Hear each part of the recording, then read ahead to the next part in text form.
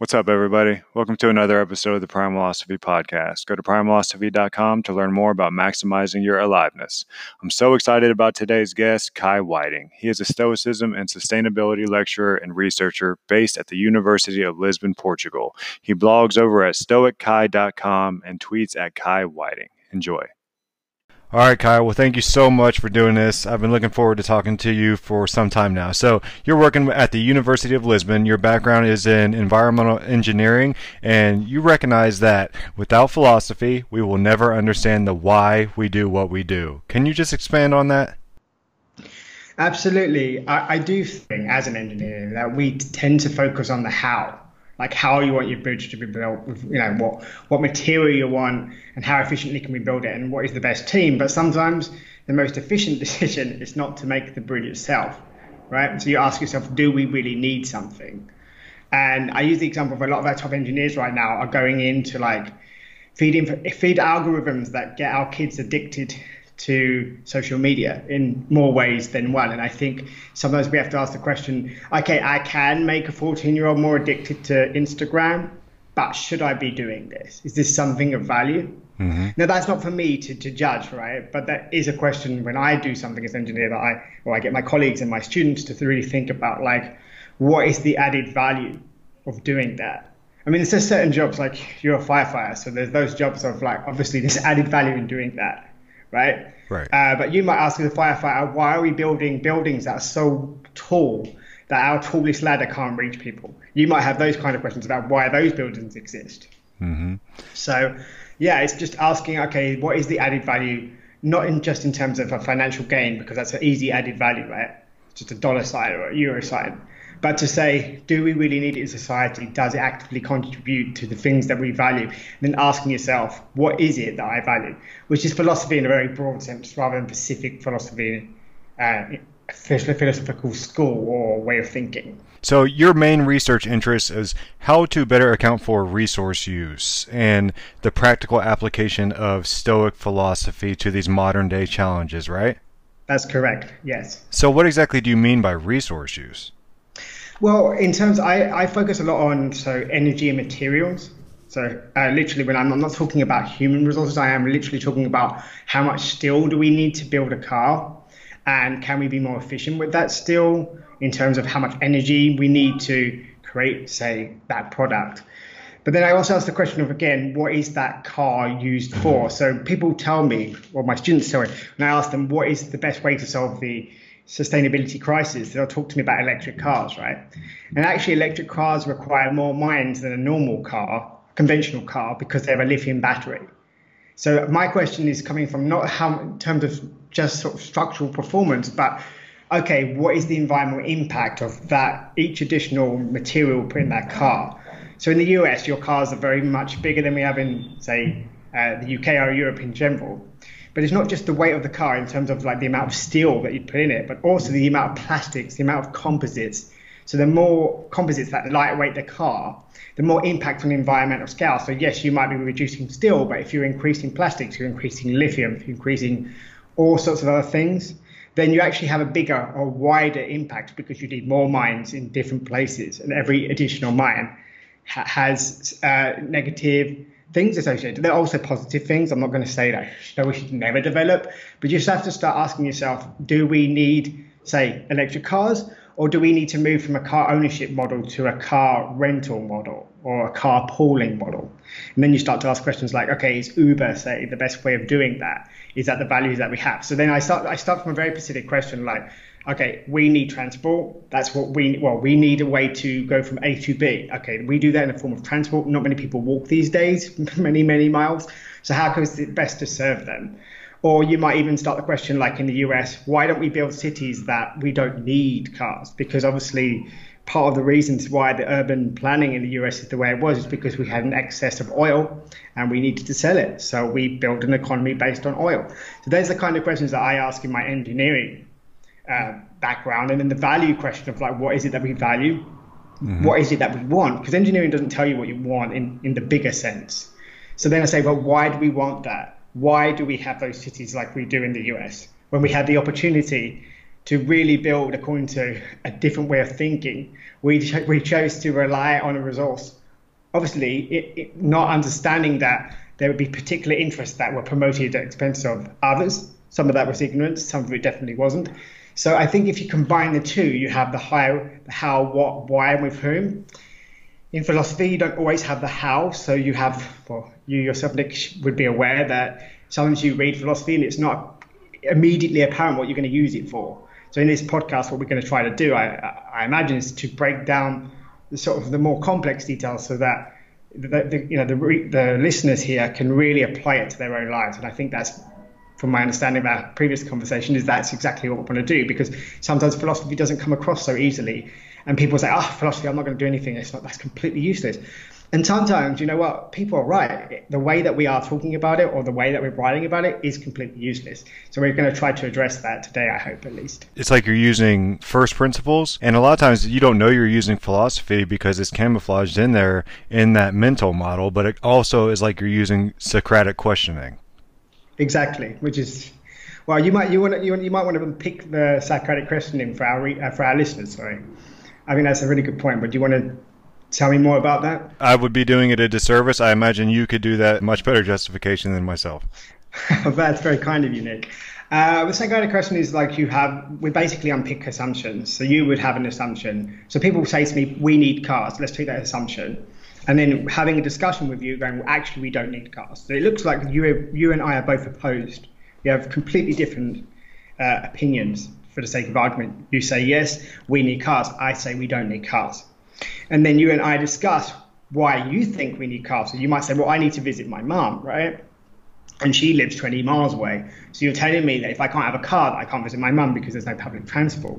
So I'd say, no, what you don't need is a car. You either need your mum to live closer, or you need a transport system whereby you can get to your mum's. And I might say, if I could offer you a car service where you could sleep in the back and go safely onto your mum, wouldn't you prefer that? And some people would say, no, I actually really like driving, and then we'd have a different discussion. But you might say, you know what, I really don't like driving. So yes, actually, I don't need a car, but I do need some kind of car service, right? Because most people, when I say you need a car, I say, if you could click your fingers and you could arrive at your mum's, would you prefer that? And most people say yes. If I could, I would just click my fingers and I wouldn't even drive. I would just arrive at my mum's house. So then you're saying, then you don't really need a car. What you need is a relationship, or what you're looking for is to maintain the relationship you have with your mum. So then we start to discuss, okay, now that we agree that your primary reason is to drive 20 miles to work or 20 miles to visit your parents, then we can have a more important discussion, okay, what we value, why do we value that relationship, and how can we build a society? Or how can we build a way of thinking, at least, that we can start to reduce our dependency on cars if we value not the driving itself. And again, people do, but let's say in your case you didn't. If you value having that relationship with your mum, how can we make it so that that can continue to flourish, that can continue to happen without you needing to burn a fossil fuel which contributes to environmental damage? So that's the kind of reasoning that we'd go through. It's not the only kind of reasoning, but it is a very important reasoning in Stoic philosophy. Yeah, that's cool. I love how you brought that full circle. So how did you discover Stoicism, and how does it relate to your background? I don't know, we possibly discovered it the same way, because I discovered it through Ryan Holiday. Obstacle is the way. Okay. And a lot of people come through that. And that's why I think that Ryan's work is absolutely excellent. There's a lot of things I think, maybe not. But one thing that's absolutely fundamental, and I'm trying to copy, for want of a better phrase, is to make it accessible. So my grandma was dying in hospital, and I happened to be reading his book. And as she died, which I didn't know at that precise moment, I was reading, we have a difference between perception and observation. The observation is fact, the perception is how I feel about it. Mm-hmm. And in that moment, chaos erupted, like literally. I wish I could paint a picture of it. I'm not an artist. But to be able to say, like, literally the room erupts, like this news has come in. Everyone is in complete shock. She went in, nobody knew she was ill. She wasn't the person who was dying slowly. And then suddenly I had to make a decision. Do I enter that chaos? Or do I just accept the fact that she's died? Which is potentially the hardest fact, not the hardest, but one of them at least, hardest fact we have to accept, that the person that we love a lot, or the most even, we won't be able to spend any more time with. Because I think it's a selfish sort of thing. I want to spend more time with her that I was really reacting to, rather than her dying herself. It's a difficult distinction, but I think it's important to make. And so I had the ability to say, what do I want this to mean in my life? And it was literally because I was reading that book. It was like that. So, when everybody knows where they were in September the 11th, right? 9/11, I think you say in the US, right? 9/11. So I knew in that moment what sentence I was reading. And it was crystallized. And I was like, look, this is really working for me. Now, I can't say that I reacted better than my family members, but I can say that I reacted better because that would be unfair. But I could say that I reacted better than I would have otherwise reacted, because she was like one of the rocks in my life. And then understanding the fact she died and then bringing my own meaning to it, not forcing it to be a loss, but to be a celebration, was really helpful. Now, that doesn't mean that I don't miss her. That doesn't mean that I don't feel sad sometimes that I can't, speak to her about something that's, like Stoicism, for example. But it does mean that I can reflect on what do I want to do in a positive sense that I can control. So I think Obstacle of the Way really, nails that. And I still say to everybody, it's one of my favorite books of all time. It has a lot of flaws in it, like all books do, but it is fantastic. I think it's excellent, and I recommend it to most people that come through Stoicism. I say most because I think women have quite a difficult time with that book, particularly if they come from some kind of minority, so LGBT or an ethnic minority of some description, or they're not American or British. It's quite a British-American way of looking at the world, so it doesn't really speak as loudly to those people that don't really associate with that culture, which is one of my criticisms. But then, one book is not going to be, one size fits all, right? So, take that with a pinch of salt. But that's definitely how I came to it. And then I applied it to my work thinking, but why is it only about me and myself and I in environmental aspects as an engineer, or even as an engineering aspect? It never is about you, right? It's always about your team and how the team can build the bridge, because if it's only about you and the bridge fails, people die. So it's all about how you can collaborate and build synergy. And I thought, well, Stoicism must be the same way. And I found out it wasn't being applied that way, which was very surprising to me, and something I highlighted in StoicCon 2018, which I hope you leave a link so people can watch it. Mm-hmm. And now in StoicCon 2019, I have seen that we are definitely talking more about the collective level. It doesn't mean that there's no value in personal Stoic practice that focuses on self-development, but I think that, well, you're a firefighter. It's never just about yourself, right? It's always about you and your team, and it's about the people you're trying to rescue. Yes, you should put yourself in a really good mental state as a firefighter. Obviously, much more important that you do that than I as a teacher in many, many events in your life. Not all of them, but in many. And then you work together, right, to get the best optimum result. And you can't just rely on what you think is the right thing to do. You have to talk about it. You have to bridge that gap. You really have to look at how you should be concerned with what you should be concerned in that specific moment. I think firefighters tell me that time slows down. So I think Stoicism can give so much more than just that personal touch. Really can say, okay, now you've sorted out your own mess. What is it you can do to continue to sort out your own mess to make the world a better place? Which I think is what a firefighter does, right? So it's great. That's why I came on. I thought this is a really good example of a really useful practice in a very specific situation that is a very difficult situation to be in. It's a great philosophy because of its practical use for firefighters. It's kind of like you were touching on earlier, was the sort of dichotomy of control where we don't concern ourselves with things that are out of our control. And most of the time in the fire service and working as a first responder, most of the events that come while you're on duty are out of your control. But what's in your control is the way that you react and your response to them. With love and with loss of love, I was kind of in the same shoes as you. I lost my grandmother, but I hadn't come across a guiding philosophy in life yet to kind of help me manage those emotions. What do you think is the importance of having a guiding philosophy? I think a guiding philosophy can be I'll say why Stoicism, because let's say I had a guiding philosophy that basically was very nihilistic, right? So I'd have to put it in the context of Stoicism. I think that having a Stoic guiding philosophy as opposed to any philosophy, because you can have a philosophy that is absurd, right? But having something that encourages you, as Stoicism does, to think rationally. That doesn't mean, like a British person, like, I'm not going to be emotional at all. I'm not going to think about emotions. No, to control the intensity of one's emotions that would drive someone or yourself to behave in a certain way that wouldn't be conducive to a good mental state. That's what I mean by being irrational. I don't mean like being cold robot here. So I think looking at a situation, so let's take a fire. Right, you've been called for a fire. You've done all the you've done the hard work. You've done your push-ups and your pull-ups, and you've done your cardio. You're in your best physical state that you can be. You've been relaxed and calm and meditating when you're in that, the fire truck going towards, if you're not driving, of course, going towards that fire. You visualize the kind of things that you're going to expect. Some of it will be negative, some will be positive. You've made sure through your training that you know the streets really well, that you know what kind of time, like intense traffic's going to be down one particular street so you can get there fast. You understand that people are going to drive crazily when they see a fire truck, right? They're not necessarily going to drive rationally. Some people do move out of the way. Other people, don't. All those things go through your head. And I think Stoicism helps you put those in, sequences in that particular case. Okay, did I do everything in my power in a physical sense? Did I do my push-ups today? Did I do my pull-ups? Am I in good physical state? Or have I been slacking on the diet? Because if you have, you say, well, I could have done that better, right? I could have actually been a better firefighter. Have I communicated well with my team? And you break down every single specific thing that you can control. And then what you cannot control, Stoicism encourages you to negatively visualize. And that's not so you can whip yourself oh, I'm so bad that I didn't do this thing and I could have done this and I could have done that. No, really, what could go wrong? Okay, and if it goes wrong, how can you respond?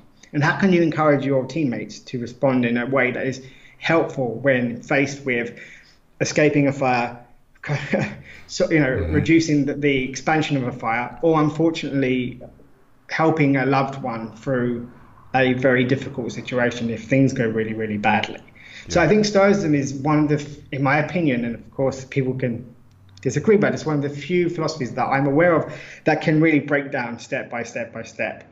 Because in Stoicism, the only thing that matters is what you can control, right? And how you deal with those things that you can't control, because that is in your control. But not to the point that, okay, I'm not going to care about my teammate because they're, what they do is their concern, right? It's not a kind of, to use a Cain and Abel example, well, I'm not my brother's keeper. No, you are your brother's keeper in Stoicism, or your sister's keeper in Stoicism. But you also have to be aware, whatever, there are some things you can control because you can talk to them, you can guide them and support them, but you can't force them to think and act in a certain way. Mm-hmm. So I think Stoicism is very, very helpful in that, which I don't find in nihilism. I don't find in absurd kind of, or I find absurd philosophies. There are things in nihilism that I find very useful in the way of thinking about the humankind, but it's not for me a step-by-step, how can I sequence this so that I can get an optimum result? Optimum not necessarily be making money, as the Silicon Valley would say it would be, but to get those people out of that fire, to help my team, to put myself in the mental state necessary to do my job. Right, and I love that you brought up negative visualization, or as the Stoics would call pre-mortem, because it does help you to prepare not only for worst-case scenarios, which is a huge tactic in the fire service. What can go wrong will go wrong, so you prepare and take the actionable steps, but also it can remove the sting from tragedy, and you do meet adversity. Exactly, and I think people, unfortunately, who want to find a stick to bash Stoicism with, and there's a lot of them. I just did a rebuttal last week to say, oh, well, Epictetus says don't care about your loved one, because he says, remember that no one is yours really, and that one day, like your favorite cup will break, you will lose a loved one. So it's better to prepare for that so that you can carry on. And people have taken that to mean that he's saying it doesn't matter that a cup and a person is the same thing. Absolutely not. That's not what he's saying. And that, one day people will die, so who cares? And that's not the Stoic point of view. It's saying one day the person I'm married to will die. So I should appreciate them. This is the other side of the coin, right? I should appreciate every moment I have with them. You and I must have got into arguments with our friends and family members, and you think, really, that person's only going to be on this planet for so long. Was the argument so important to continue being angry for the next 3 days? I'm not talking about the argument itself, but that you have that hurt feeling. You think, oh, that person, they hurt my feelings, and I'm not going to talk to them. And you think they were only going to be alive for the next, 50 years or 20 years or 10 days. And did I need to be angry for 3 extra days? And I think that's what Stoicism is saying, appreciate and make sure you tell the person, acknowledge that you appreciate them, because one day you will not have that person in your life and you will have to continue without them. So that's why I want to distinguish that, because it's not for me to say don't care about your wife as a Stoic. Absolutely care about her, and in caring about her, understand that it's a finite space. You're not going to have her forever.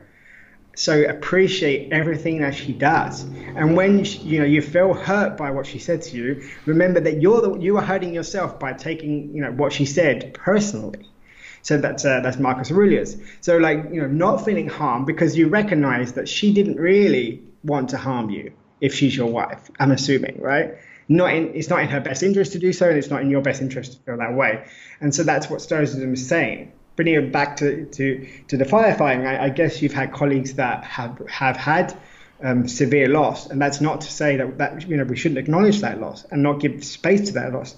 But there's a difference between giving space and being able to grieve through that loss than to be wallowing in some kind of, oh my gosh, if I'd only done that, the shoulda, woulda, coulda, but couldn't. Mm-hmm. So Stoicism said, no, you can grieve, and there needs space for that. And it's human to grieve, and you should grieve, and you should acknowledge that.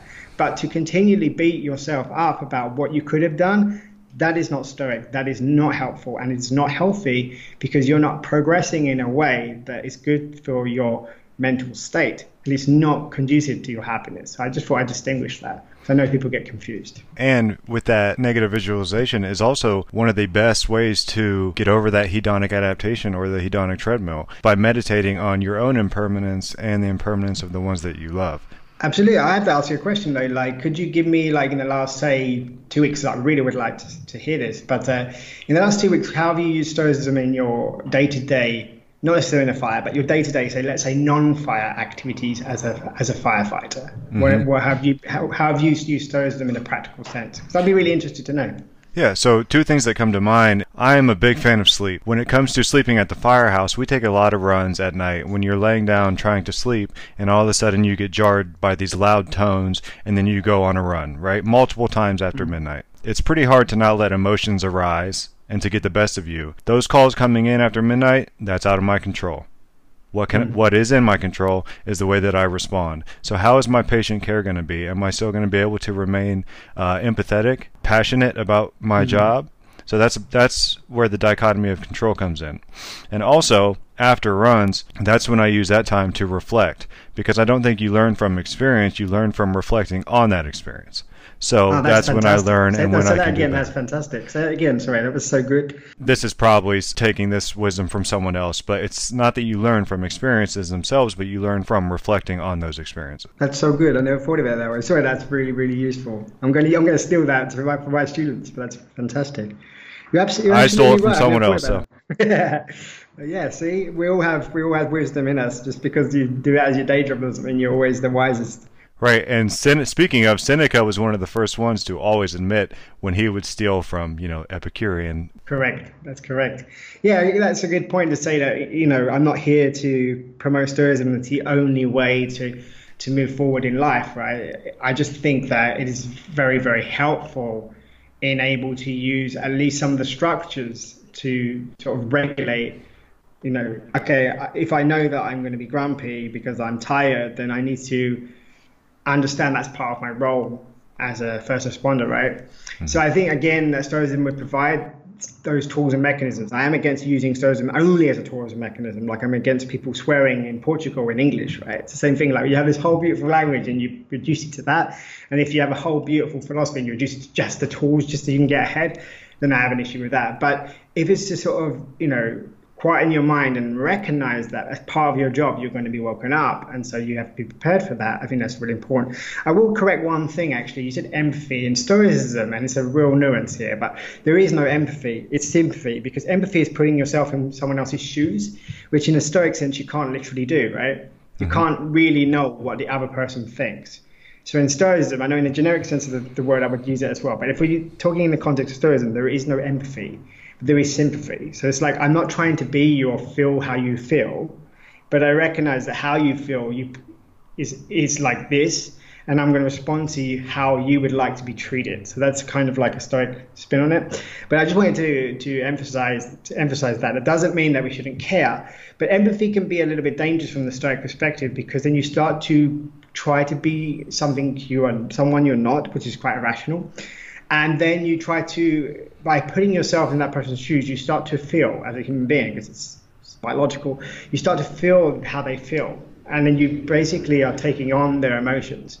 Now that can be conscious or sort of an unconscious response. So, for example, if somebody's crying, you might cry with them. Now, sometimes that crying with them is because you really feel for them, that you cry for that. But sometimes because you're so engaged in putting yourself in their shoes that you suddenly feel their kind of emotions. And then Stoicism says, hang on a minute, like, is that rational? Is that helpful to that person? And oftentimes it's, I'm not going to say 100% because there's no rule in Stoicism about 100% other than you should always be virtuous, but that's not always helpful. So I would encourage you, Nick, to be sympathetic rather than empathetic if you really want to progress in that way in Stoicism. Yeah, that's a really good point. And just bringing up an example, what would it look like if, some paramedics showed up on scene of some crying family members and they all just started weeping along with them? Obviously, that detachment allows us to remain professional. I'm going to borrow that as well. Because we go, what does that exactly look like? But I think the paramedic example is actually very clear cut. You have to understand where that person's been injured and why they've been injured, or at least understand pretty quickly through the questions you ask and from the way the person is looking. But to feel that emotion would be completely absurd, actually. It would be unhelpful. So that's where sympathetic is understanding how they're feeling and where they're coming from, but not going to the point that you are linked with them emotionally in some way. And that's there's not saying that you can't have a joint experience, because you and I could both watch, an American football game. We could both be really enthralled by it. But to be able to then step back and go, okay, I really enjoyed that, but is it something that I should be completely emotionally attached to the point of like feeling like I'm a member of the team there? I would probably say no. And so no, you can obviously celebrate the team and be very happy that they won the Super Bowl, for example, but try to put yourself in the shoes, to relate yourself to such an extent is why, for example, in the UK and in Portugal, we have instances of hooliganism, because people really believe that their football team is like a religion. It's like everything that matters to them. And we had the example a couple of years ago here in Portugal where a team in Porto won the league, and Porto won the cup, and they wouldn't let them celebrate in the town square, right? Because they said, no, this is Porto, it's for Porto fans only, not a Porto team that isn't Porto. And I'm like, really? Like, you couldn't even sympathize with them. You couldn't even say, if we'd have won it in banned from our own city centre from celebrating, which is a very traditional European way of doing it. Like, that's crazy. That to me is crazy. And that's where they took empathy of this passion for what the team feels to a whole nother level. And they use the word we did this and we won the cup. And I'm like, how can you say we, really, if you think about it? You didn't do anything. You sat on the side. You might have bought a ticket. You might not have even bought a ticket to watch the game. And you still say we won the cup. And people get really happy about 11 men or 15 men or 15 women's performance. You have to be careful with what you identify with. Exactly. And I think Stoicism is one way of keeping those checks, and it's not the only way, but I think it is a very helpful way of keeping those checks and balances in place. Yeah, and you mentioned earlier the whole having sympathy for people. We're all one brotherhood or sisterhood. What is your thoughts on cosmopolitanism? I think it's fundamental. Even if you didn't take a Stoic stance, I think without it, we're lost. I use the American example quite a lot, which is unfortunate at the moment that you have so much. You have a divide, a red and blue divide, for want of a better phrase. And I don't think it's necessary, because I think the American people do have a shared vision. They have a shared dream. We don't have that, being British. We don't have that in the UK. There's no British dream. It doesn't exist. And I think the way that politics has unfortunately played out in the last, let's say it's not even the last 2 years, it's more or less like the last 5, is that you either are blue or you're red. Which is funny because it's a flag, right? Can't you be both blue and red? Like, it's on your flag. So I think understanding that as an American, you have a role, right?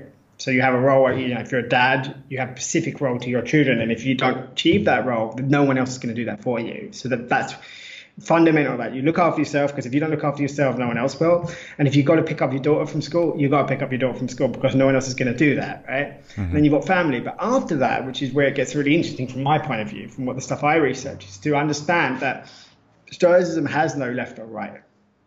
We are very political. People think, oh no, I was having a discussion this morning about Epictetus being against activism. Well, it depends what you mean by activism. But if you mean like standing up and talking and discussing with people why things are incorrect, then no.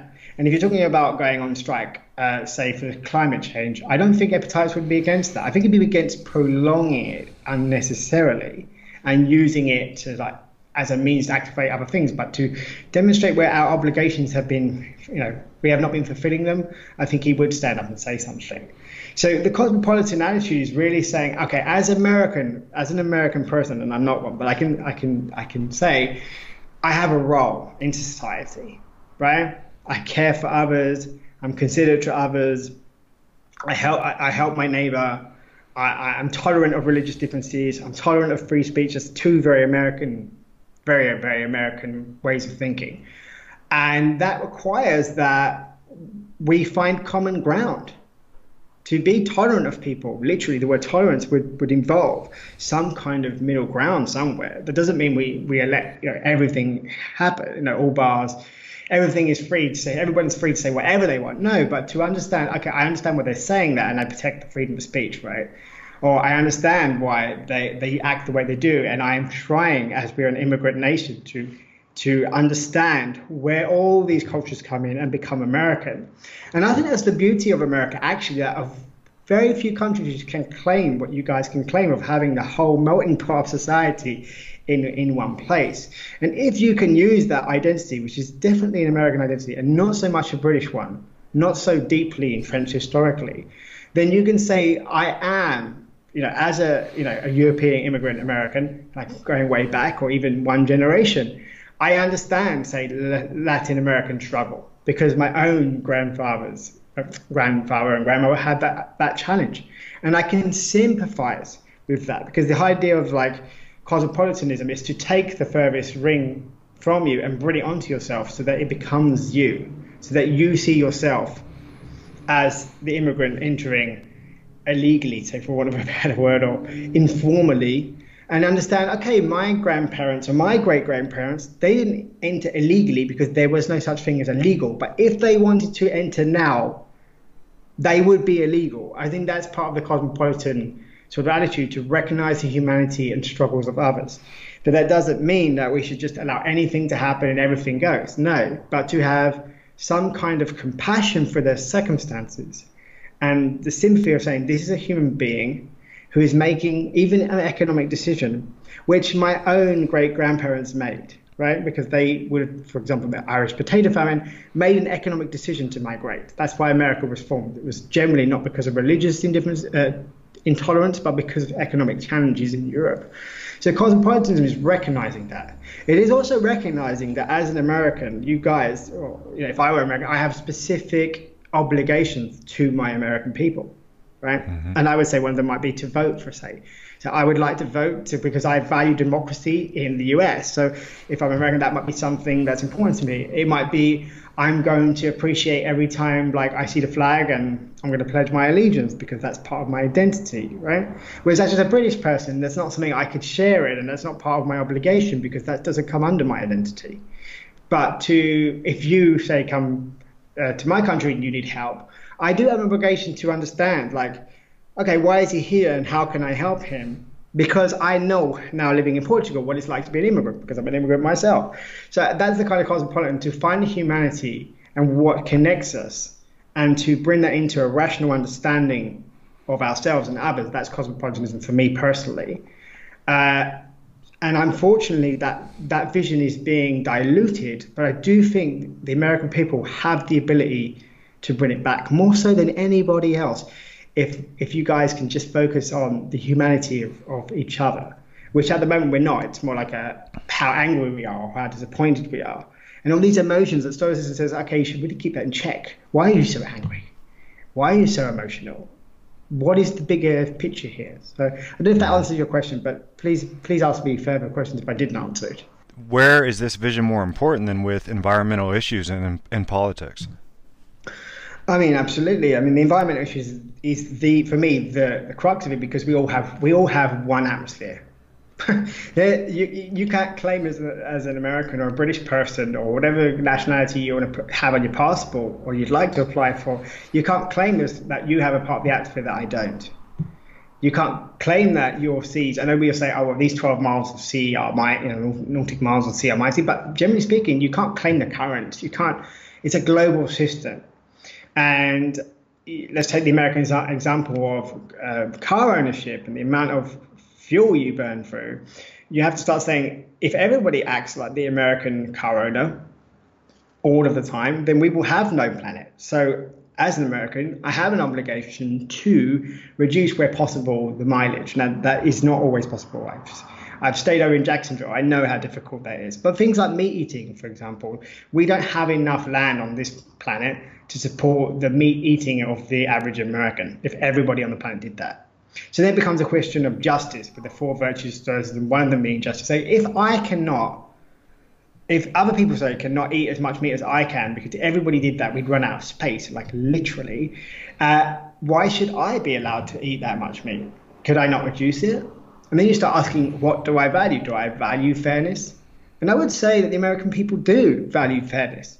Outside of, say, Twitter battles, I think American people are very fair and very considerate to each other and very courteous. Mm-hmm. And I'm hoping that's not something that we lose over the long term, because I think that is fundamental to the continuation of the planet. And unfortunately, America and the Chinese elite, not the Chinese, but the Chinese elite, do have a specific obligation because of their carbon footprint, because of their environmental impact.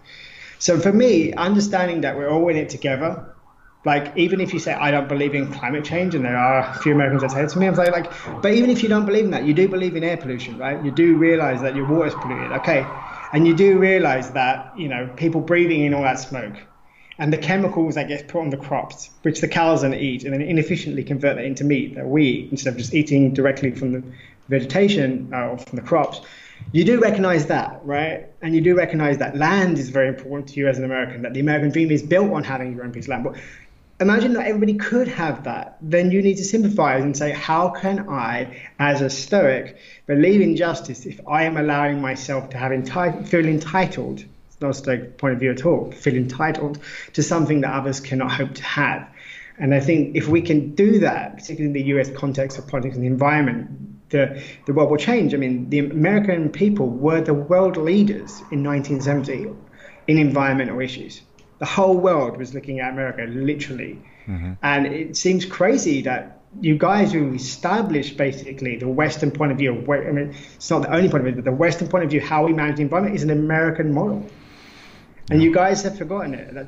And I often say, remember your history. A lot of people say Americans don't have history. You do. You have modern history. You have a lot of really, really interesting things. Rachel Carson, Silent Spring, demonstrating issues with the way we farm, or if we farm intensively. So I think the American people have there's a lot of hope, and I think Stoicism can help them go back into, okay, how can we communicate in a way that is decisive, that is intelligent, that is rational, and that is inclusive. Yeah. And I think that you have all the tools to do that.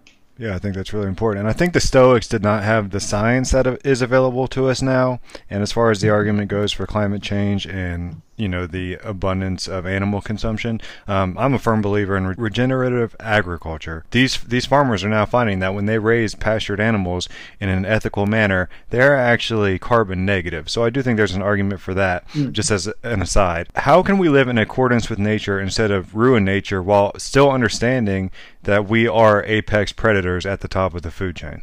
Yeah, and that's a fantastic question. I mean, in terms of the food thing, I think it is more challenging. And so I don't, as I wrote a piece on, should Stoicism call us to be vegetarian? And the answer is not really. It is, though, to understand exactly where your meat came from, right? So I use the argument of, I'm not asking, as a Stoic, it's not Stoic to say you should be vegetarian. It depends, right?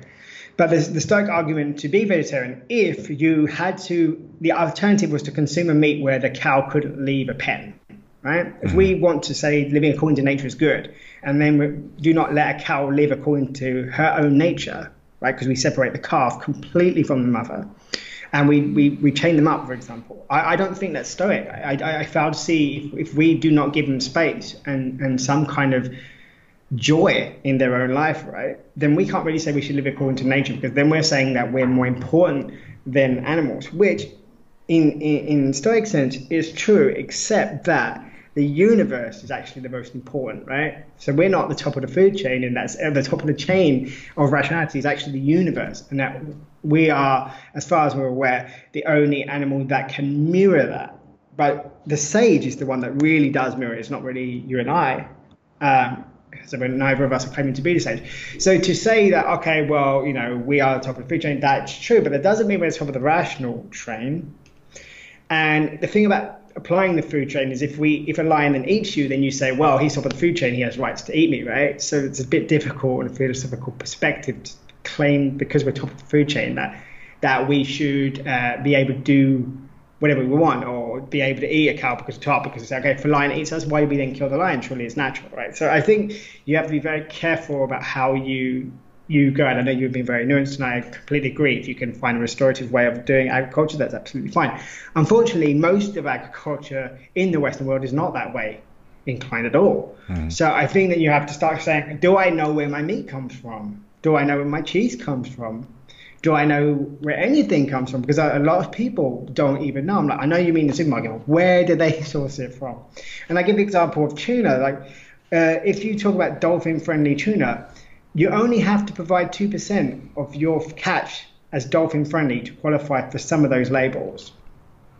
Wow. So, yeah, that's like saying, like, I'm 98%, human happiness, I'm 100% human happiness, only 2% of your workers are not slaves, right? Can you imagine the equivalent? I'm like, so if only 2% of your human workers were not slaves, could you really claim that you were like human friendly?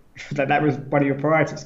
And then I ask people, if you like tuna, I don't have the issue with that, but understand where that comes from and what happens to that dolphin, which incidentally is the most intelligent animal on Earth except us, and far more intelligent than the chimpanzee, and yet we do not even know that. And as a Stoic, you're actually called to find wisdom, either through your own readings, or talking to me, say, on environmental issues, and talking to somebody else on, say, psychological ones, because I'm not an expert on psychology. But I can say that tuna is a critical resource, because dolphins are being destroyed in very unfriendly ways. And it's not necessary. There is such thing as sort of pole caught and line caught. Doesn't need the net, because what they do when they throw in the net is they drag the dolphin onto the boat, and the dolphin drowns in air. And they do it in a way that they trick the dolphin to play with the boat. So it's quite a vicious way of doing it. So I say to people, okay, if you're going to eat tuna, what do you know about tuna? If you're going to eat meat, what do you know about that meat? So it's not Stoic to say you should eat a certain way. Absolutely not.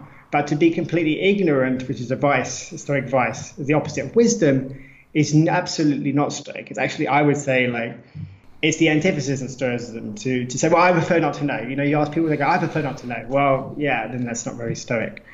So I'm not sure how much that answers your question, and I'm sorry to say there's no correct answer in that sense, unless that you have to sit there and go, the way I answer is killing dolphins in this way just? If I know there are ways to avoid it, right, if they exist, the answer to me is no, it's not just, because I know ways to avoid it, and it is perfectly sustainable. It doesn't destroy other marine life. And the answer is, if you can't find a solution, which there are in the US, there are companies that really do mean what they say when they put the label on. When you check these labels and go, okay, now I've done my research, I know I can buy my tuna from this one place. And if that is not available because it's not available that day, then I won't eat tuna this week. I find that very in line with Stoic principles. Absolutely. And in my eyes, I feel, animals don't feel bad eating other animals. Where we differ from them is that we have the ability to use reason. So correct. If I can use reason, then I should be able to be connected to the food that I eat and mindful and grateful for every meal. Exactly. And Rufus, Musonius Rufus, who is Epictetus' teacher, says exactly that. That was the term I've been looking for, mindful. Thank you very much, Dick. To be mindful of what we're eating. And I made a case, it's not coming out just yet, but we should be submitting it very soon, of how community gardening is a very Stoic practice, because it's being at one with nature. It's understanding seasons, because we do not know seasons. Like Epictetus talks about, do not want to figure out season. These days, it's like, what do you mean out of season? That's not even a concept to us anymore, which is very sad. So it's like, okay, so I understand where my food comes from. I understand seasons. I understand how pests works. I understand pesticides, because I'm very careful not to spray it, too much, because it pollutes my water, which is a problem we have when we just continuously spray. And I'm building community. I don't think there's many more Stoic examples of like a hobby, for want of a better word. So community gardening is something very Stoic, in the sense that Musonius Rufus did say we should be mindful about what we eat. We should eat what is simple and easy to obtain.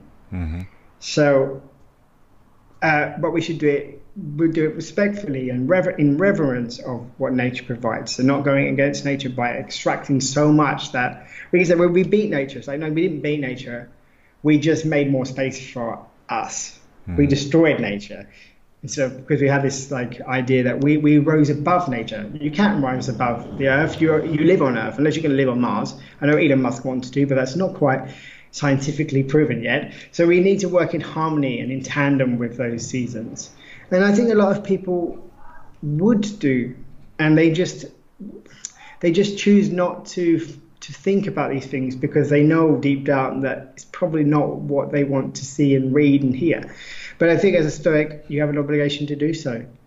The same as politics, you have an obligation in politics to understand fact-checking, what is false news and what is not false news. And, okay, so one particular party is saying this and the other party is saying that. What's the truth? And so, well, you might say, well, I'm a Republican, but I don't agree with this, right? I don't have an issue with something saying I'm Democrat, I'm a Republican, or whatever. But so I don't agree with this particular statement. And I use the example, Barack Obama is Democrat in the US, but if he was in the UK, he'd be a conservative, so he'd be on the right. He'd be quite on the right, He'd be happily on the right. He would not be left wing in the UK. So when we go, oh, he's so left. For us, he would be right wing. That's when you start digging into the facts, you start to realize this right and left thing is really relative. So if it's relative, it's not Stoic because we deal with facts and rational thinking and behavior. So I encourage Republicans and Democrats to think, and those who that do not align with either, to think about the facts behind what is being presented, not the way that something is being presented, which I think is something that's being lost. So it's a hard thing to do, but it's a very Stoic thing to do. Instead of pointing fingers and saying, I don't like Republicans, or I don't like Democrats, or I don't like conservatives, I think that's very anti-cosmopolitan and completely unnecessary. So what environmentally friendly changes can we make aside from agriculture and farming, day to day that can have a lasting impact on our future generations to come and on the planet? I think reading it's fundamental, listening to podcasts to understand what is the biggest problems out there, right? Because every person, for example, I chose not to drive because I didn't want to feel like a hypocrite when I spoke to my students, but I'm not asking people not to drive, right? But you have to be aware of what's going on so that you can make decisions every week about what you're going to do. Food is an easy way to start because you're in complete control of that if you're an adult, not if you're a child, but if you're an adult, 3 times a day, right? So you can say, is it necessary for me to eat meat 3 times a day? Could I not eat eggs? Could I not do something else? So that's one thing. A lot of people buy clothing, fast fashion, cheap fashion, throw away. There is no way. You're literally just throwing it into landfill or chucking it, as you found out in the US, you're throwing a lot of plastics into Southeast Asia. So to really look at the idea or the concept of throw away and realize that doesn't exist, you're just moving the problem. You're not throwing it away anywhere. So to say, do I really need this clothing? Do I really need these things? And I always say, you want to change the world, don't buy things you don't need. And if you have extra money and you would like to have a nice life of it, it's not to buy stuff, but to buy experiences that promote justice, self-control, wisdom, and courage, right? So I'm not saying don't spend. I'm not saying be completely frugal to the sense that you don't do anything, but be frugal with things, because again, that's a very Stoic point of view. Do you need these things? And enjoy that money. For example, you can retire earlier if you don't need to feel the need to fill your house with little trinkets that are made by children in Brazil and China, for example. So I think the first thing is just to take get an Excel sheet and work out exactly what you spend on a month basis. Few people do that. How much do I spend on food? How much do I spend on clothes? How much do I spend on fuel or car or insurance? Okay, how much do I spend in the US on health? I know it's a big one, right? So there are things that you can't change. Your mortgage, your health would be one of them. And you might find out that you spend $200 every month on say, clothing. You like to buy a pair of jeans every month. You just didn't realize that although you only buy one t-shirt and one pair of jeans, you like to buy expensive, and it's $250. Then you do research on those jeans that you buy, and you realize, for example, that children still produce them. So you're literally just paying for the brand on your chest, right? Status. And you say, is that Stoic? Surely I spend that money buying fair trade or locally produced. There's a lot of really good American factories that do not employ child labor, and try to find a way to spend that money without reducing necessarily the things that you enjoy, but reallocating. So I'm really a fan of Excel sheets. Then once you've done that, you only need to do it maybe once 1 month every 3 months, or once every 6 months. In the end, it'd be once a year because you'll be used to doing it, and identifying those points of like pressure for you personally that obviously you could reduce but you don't want to, and then understand why you feel the need to say buy clothing and why you feel the need to buy status. And there's not an issue with status. It's only if, I would say, if there's an injustice involved, and then reallocating that money. Because I'm not going to sit there and say, you should completely reduce what you spend. No, you should use your purchasing power to enable others. Mm-hmm. Right. So you might find a local, people say, oh, well, I'll drive to Walmart because it's easier. Yeah, but then you're missing out on the local shop. And that person, she now has to move to a big city because no one bought the milk from her place. Right. Right. This kind of thing. So it's just looking around you and observing and processing and giving yourself some tools. And then it's building habits. So you've got the Excel sheet. You say, well, it's easier to go to Walmart because on my way to the gym, on my way back from the gym, I passed the Walmart, right?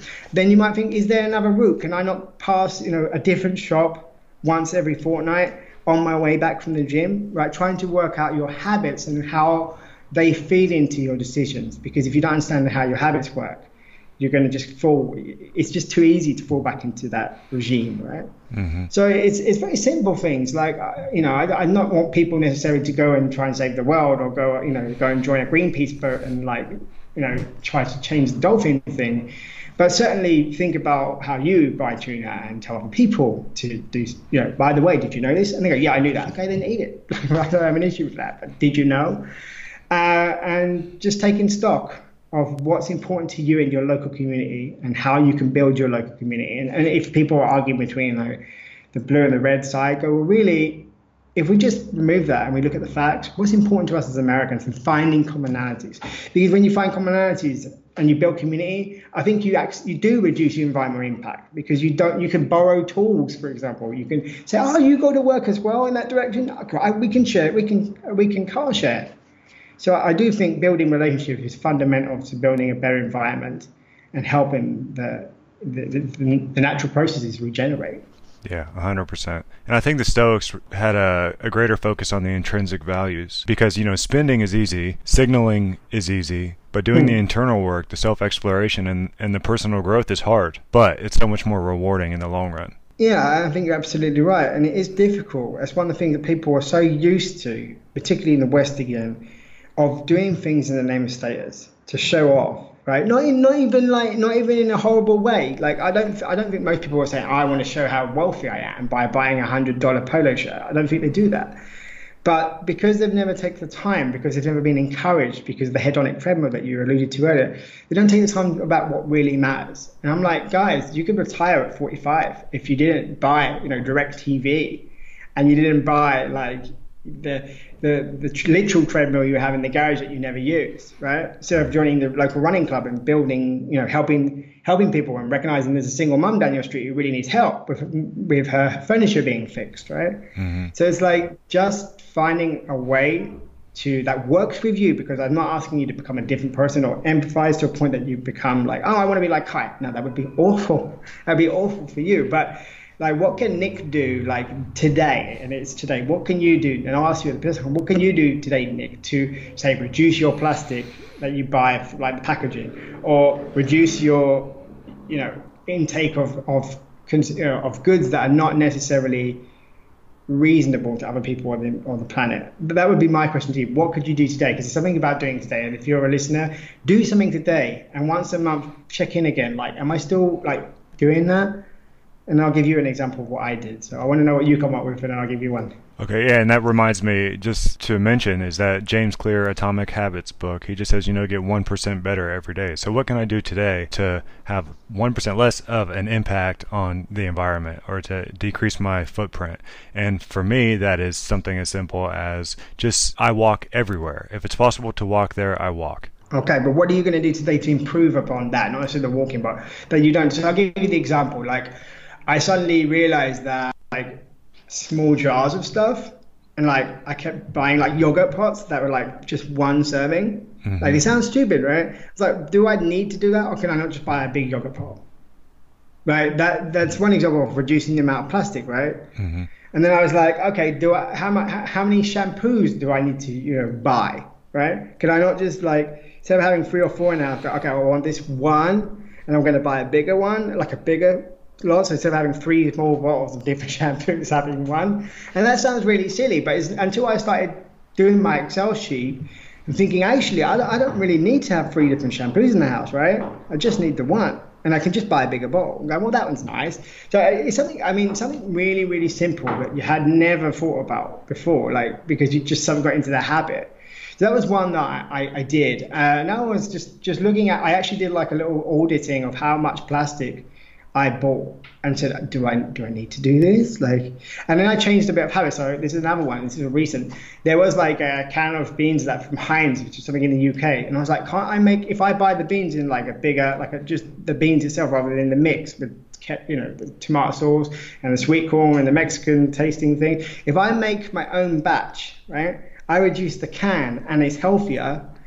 And I actually, instead of buying, and it's cheaper. So that was something that I had to do because I was like, because I had to import it, right? So you imagine the food mile, the carbon involved in that. And saying, literally, I could make my own beans. And I don't really, if I make a big enough batch, the time I save for just throwing, the small amount of beans into a saucepan, I saved.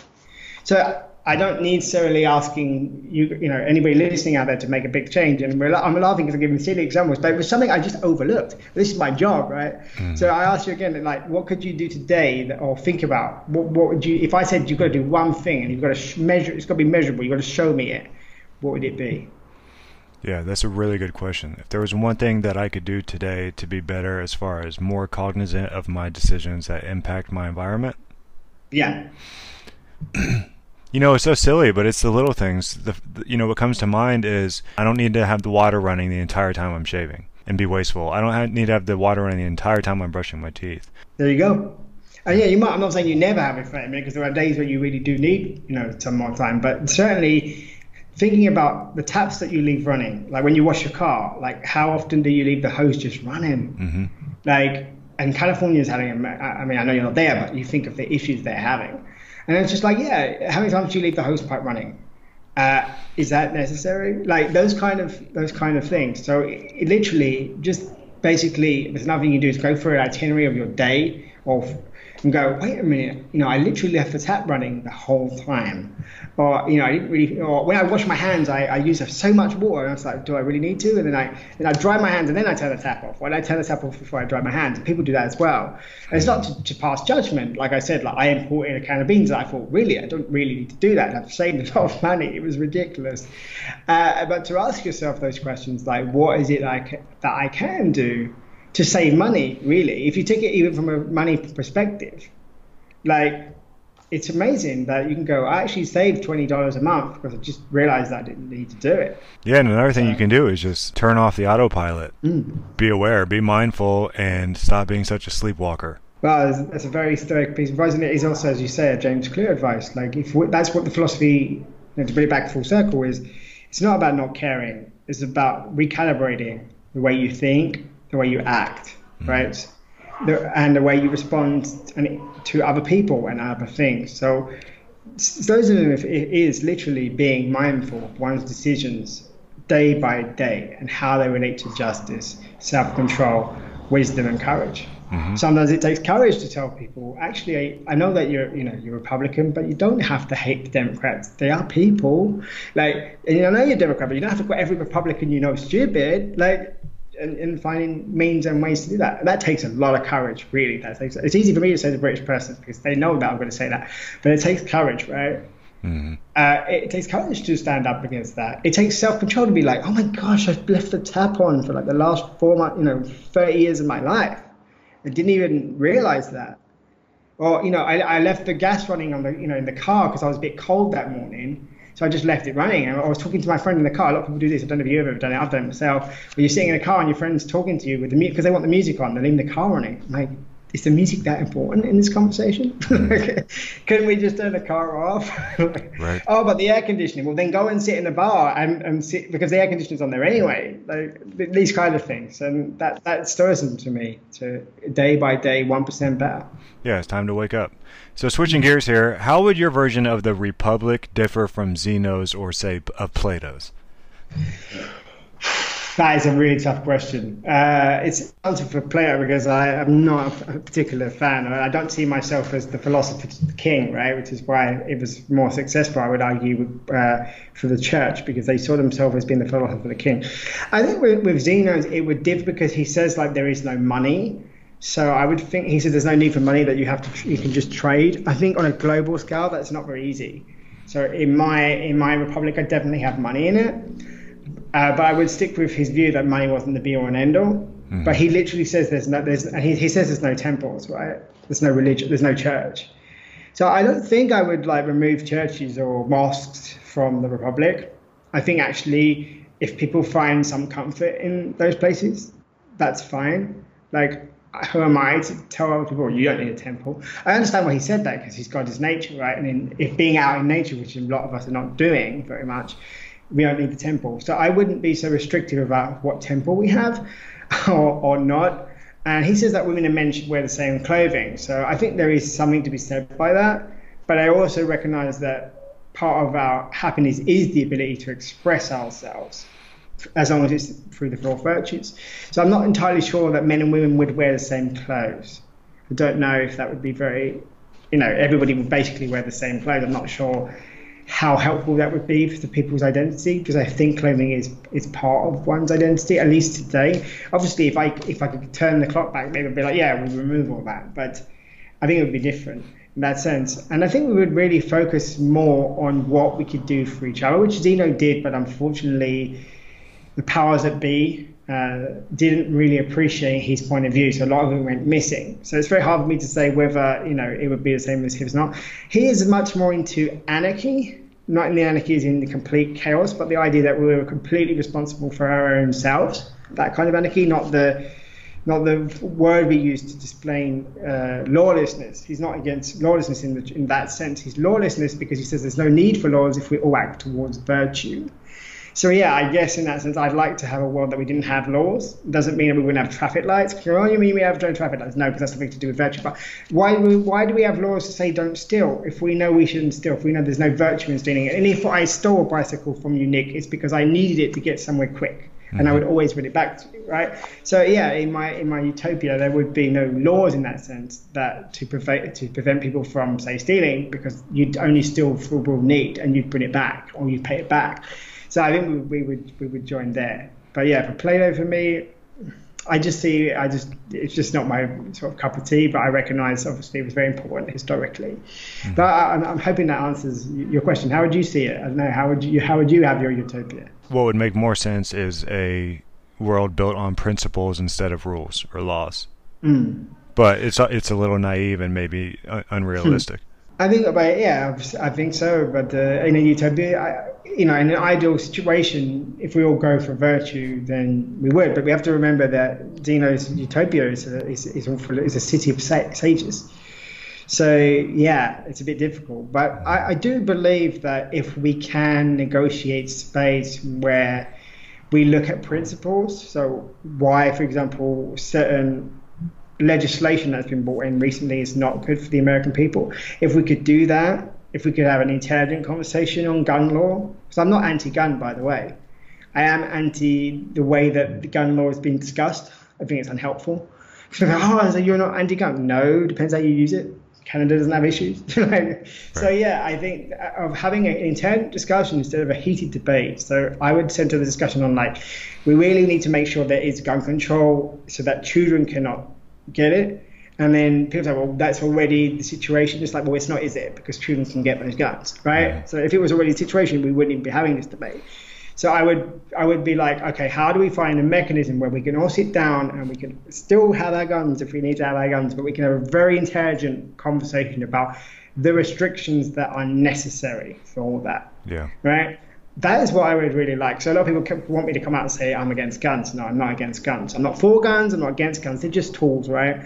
But the legislation and the interests that govern that is what I have a problem with. And I would say even people who are pro-guns, which I'm not, are against some of the interests, that are being promoted. And I think that we need to have a very honest conversation in America about interests and say if it was a cosmopolitan interest, if we remove the interests that are currently there, we don't need to discuss them or give them credibility, but how would we have a different conversation about gun control, right? So I think that's sort of the way our utopia is looking. Yeah, and I think the way that mine would differ from Zeno's is when even most of the Stoics will say none of us will achieve the life of a sage, but we can strive to be like the sage. So as long as we are students of some form of philosophy that resonates with you and gives you a better understanding of virtue. Absolutely. Yeah. So of the Stoics, who resonated with you the most?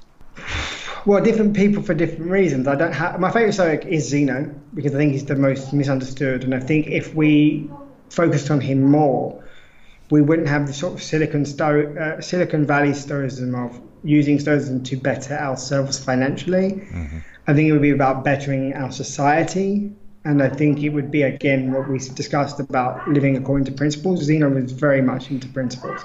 But I also like Spherus. Spherus was the first Stoic. He was like the Jonah of the Stoics. Like Jonah goes out and he preaches to Nineveh.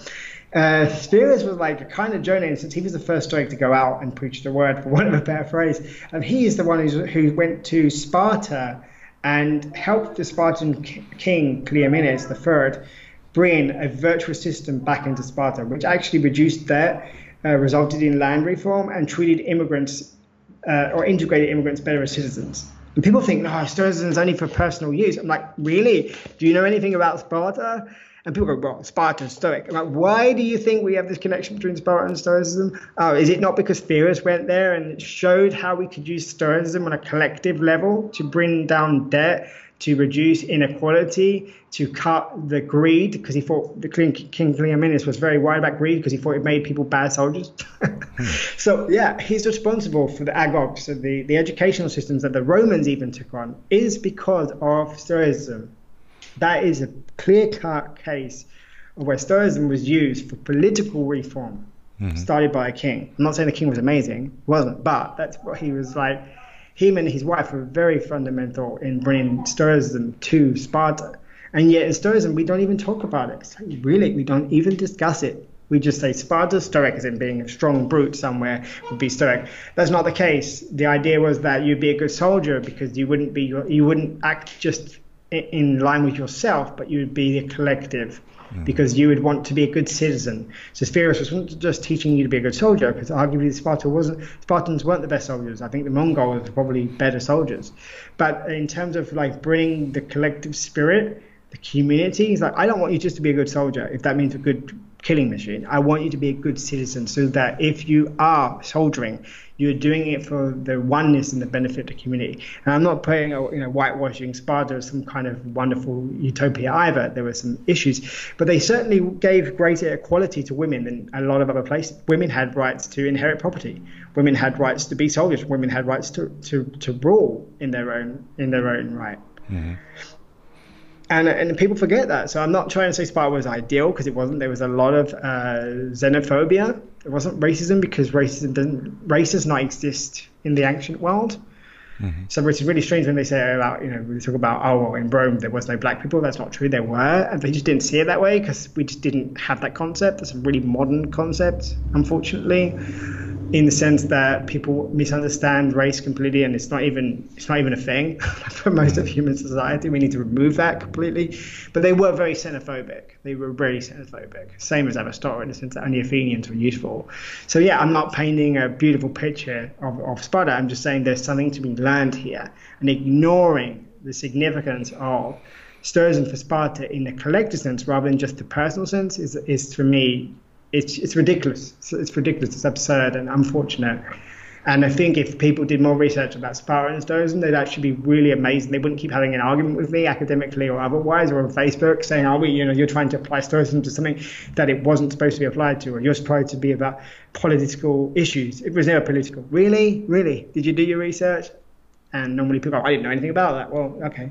But it is something very interesting, and I encourage all of you guys who are listening to go and really read up on Stoicism and Sparta.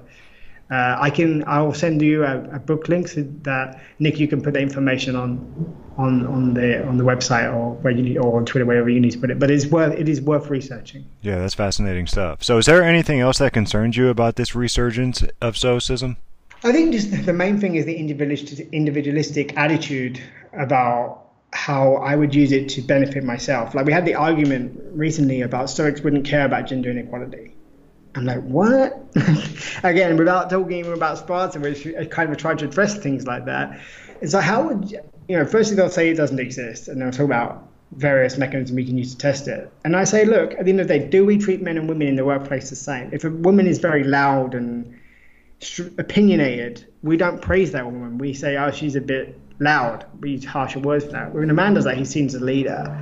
So inherently, our double standards, which is what Zeno is trying to reduce by saying we should wear the same clothing, is that, do we treat women and men the same in the workplace? Well, the answer is no. And I'm not saying we should force people to treat them the same, but recognizing that we don't means that we can put in mechanisms and go, well, why do we think that she is particularly dislikable?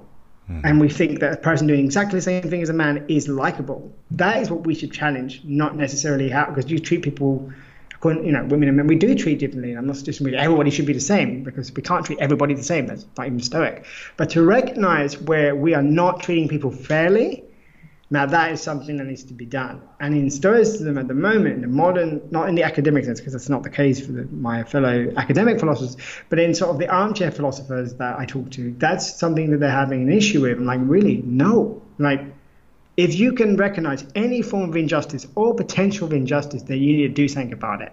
So I think as Stoics, we need to grow up from being baby Stoics, like just milk, we'll just drink a little bit of milk that we get given, to really going on to solids, to really biting hard, on the information and thinking for ourselves, like, what does this mean? Am I saying that gender inequality exists in every single company? No. Am I saying that there's work to be done? Yes. Am I saying that we need to check our biases? Absolutely. Same with anything that we might have about, oh, well, these kind of people, they tend to be lazy. We say that. I mean, British people, we say that about Americans, right? But acknowledging that we say that, okay, so actually that's incorrect. That's something that I've learned, and acknowledging that and ensuring that when an American comes to, to work with me, that I don't have that bias. That's not easy to do, right? Because it's like the Connolly thing, right? Oh, well, what about Connolly's? That's where it's come from. But recognizing that and rectifying that, taking steps to be like, no, right, I could well have this bias against Americans, right? Mm-hmm. And that's something my culture does, not in a horrible way, like in a funny way, but then you don't realize where it's a joke. It becomes ingrained into your thinking. So I think there's something that is fundamental that we're not doing, and say Obstacle in the Way doesn't do when it talks about, for example, men being strong and being great leaders. But the two men they use who are of color, to use an American phrase, are people that are in prison, one of them being Nelson Mandela. So there's no person of color in Obstacle of the Way that is not in prison. Now, I'm not saying that Ryan Holiday did that on purpose, of course not. He's actually a very interesting and very intelligent guy, and very kind with his time. But that's something that he has to, in my opinion, acknowledge. And then say, well, it's not so easy being a non-white person to lead, and you have so much more against you. And I think, even as a first responder, you might say, well, how many people with me are non-white men? And the answer might be very few. So next time a woman applies, I'm not saying you just say, we're going to definitely let her in because she's a woman. No, but you acknowledge the fact that to get to where she got, she had to struggle more than you did, quite probably. And that she needs some kind of acknowledgement for that. And that's not easy because people don't like giving away their privileges. But I don't want Stoicism to become, which it has become, unfortunately, a little bit, a bit of a privileged kind of, oh, well, you're white and you're middle class, it's okay for you. And I spend a lot of my time saying, I know why you're saying that. I know where the direction has gone, but that's not Stoicism. So that's kind of like my role, I think. What I can give back to the community is to give people space to say something that doesn't line with the white middle class male perspective, which is unfortunate because I am the white middle class male. So I'm trying to give space, but I'm very aware that I'm not the best spokesperson to do this. Unfortunately, in a sense, I'm the only person who's allowed to do it. I use that term loosely because when women try to do it on Facebook, for example, they get shouted down. So we really need to work on that. And just to give you an example, women wrote to me after Stoicon and they said, finally, we have a Stoicism that we relate to. And I was like, this is Zeno-Stoicism. And people said, well, why don't women stand up? And I said, because we give them no space. If we give them space, it means talking about the issues that matter to them and giving them space to, on their own terms, say what they need to say. And we're not doing that as a community. We're saying they could talk if they want to, but we're doing it on our terms, and that's not giving someone space. Mm-hmm. That's my major concern, I would say. Absolutely. And the only thing I would add to that with Stoicism becoming popular again is, and for any philosophy, is it's not something that you go around preaching and telling people about and signaling that you know. It's something that you embody. Absolutely. Yeah, I think that's great. I'm hoping you put that on the cuts of the podcast, because I think that's absolutely fundamental. So to give an example, when we say it's beyond our control, there are men who claim to be Stoics insulting women and then saying, well, you shouldn't feel insulted. Mm-hmm. No, they shouldn't insult. And we haven't got any rights in Stoicism. We've got a few rights. So if I'm sitting in your chair, right, I'm only sitting in your chair if you were sitting there. And then basically I try to either sit on you, or as soon as you get up, I sit in your chair. You have a right to get that chair back, right? But in Stoicism, we don't have rights. We have obligations. So my issue with rights is that it is powerful people who have rights giving, quote unquote, weaker people, weaker in the political sense, not in the personal sense, weaker people the opportunity to obtain something they didn't already have.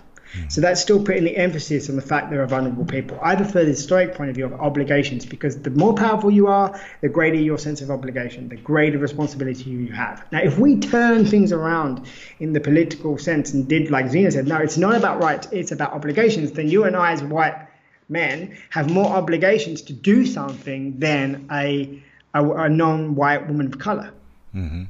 Because we're in a position of power, and we need to reflect on that and provide space. And then when she comes with us, same thing. But because we're talking about rights, we're doing like quotas, like they have a right to speak.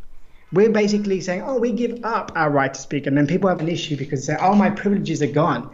Now, if we, instead of thinking about privileges, change it to, no, you don't have privileges, you have obligations. So stop all these privileges and self-entitlement and start thinking about and grappling with obligations. The world would be a better place. It'd have to be. Because the wealthier you are, the more obligations you have. Instead of what we're doing at the moment, where we're saying, "Oh, well, I feel privileged and I don't want to pay my taxes, so I'm just going to put my money in a place that no one's going to know that I didn't quite pay my taxes. Or I paid them, but I found a loophole." And it's like, well, okay, you found a loophole, so legally you have a right to do that. But in terms of obligations, you didn't really fulfill them, did you? So I think that would be one way. If I could do, like, switch my fingers and change the way we talk about things, it would be obligations rather than rights. Definitely. So switching gears here, Kai, you journal regularly and make your content available to the public. What impact does this openness have on your writing and what you're willing to share? None at all. Yeah. Because I think I'd be hypocritical if it were. But I do know other people. I don't have tenure, for example, and a lot of people who are untenured won't say the things I say. So they won't have a discussion saying, well, I'm not anti-gun control, I'm not pro-gun control. They won't say that. But to me, if I was to tell you something different, you'd know I was insincere, right? I just feel that you would. And even if you didn't, my obligation is to be honest and be corrected. How am I ever going to be hoped to be corrected if I hide behind some kind of PC correctness, right? Like political correct gone crazy, right? Mm-hmm. And people generally, academics, they find it refreshing. They find it strange. They say, oh, I wouldn't have said that. Well, okay, you wouldn't have said that. But I'm saying it. And the reasons I'm saying, if you misquote me and go, if you just cut sort of the podcast and go, well, I'm not against, gun control. If you cut that, it would make me look really bad, right? But if you look through the context and go, well, actually, in the context is that he wasn't pro or against, and he gave his reasons for it, and still said we have to have an intelligent conversation.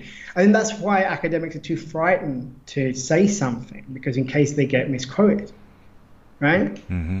But then, at the end of the day, you must also know that if you're a firefighter, you're going to go and face fires. If you're an academic and you do your job properly, people should be pretty irritated with you on some level, because otherwise you're not even thinking. If you're just saying what is safe, you're not pushing people forward. And I think that gives me the opportunity to call people out and say, well, I've been able to stand with the most right-wing conservative American and say, but we're on the same side.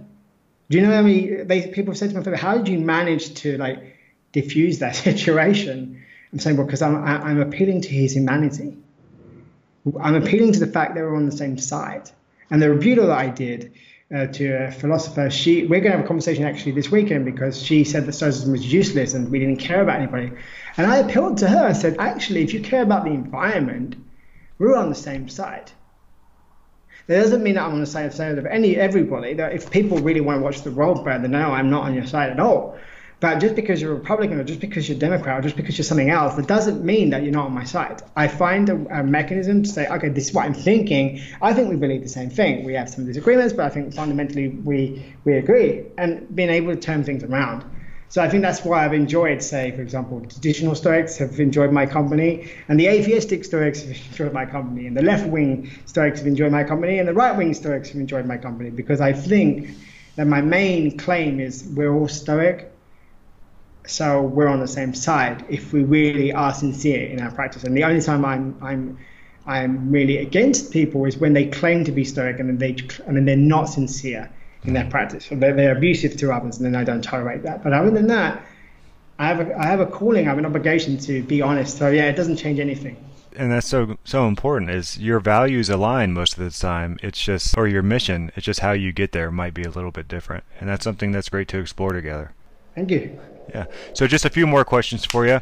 I would imagine living in Portugal, your close proximity to nature. How do you take advantage of living in such a beautiful country? And talk to me about how this gives you perspective. I think having lived in different countries, I've lived in 7 since I last counted, it gives you perspective of the cosmopolitan thing. So it gives you perspective of different types of environments outside, and so is the same thing can be said for the social environment. So yeah, I take advantage, but I couldn't give you something specific about Portugal, but I do have an understanding, having lived in China, like a whole different way of thinking and a whole different way of viewing what the environment is, which is why I said often in this podcast, the Western point of view.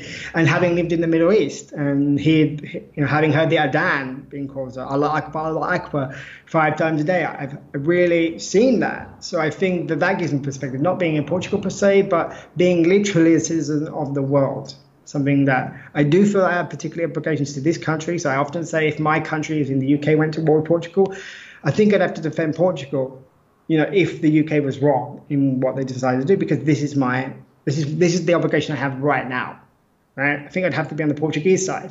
And people find that really weird. I'm like, why would I claim some loyalty if my country tried to destroy another for no rational reason, no good reason? Or at least valid reason. Good is a difficult word to say with war, but a valid reason. And so, yeah, I think that's a perspective I get, but it's not really an environment, because I just sort of understand more of a global outlook. If you could have a drink with anyone in history, who would you choose and why? I think I would be my grandma. So it wouldn't be somebody that was famous. It wouldn't be somebody that did something amazing. I think I would just have a conversation with my grandma, actually.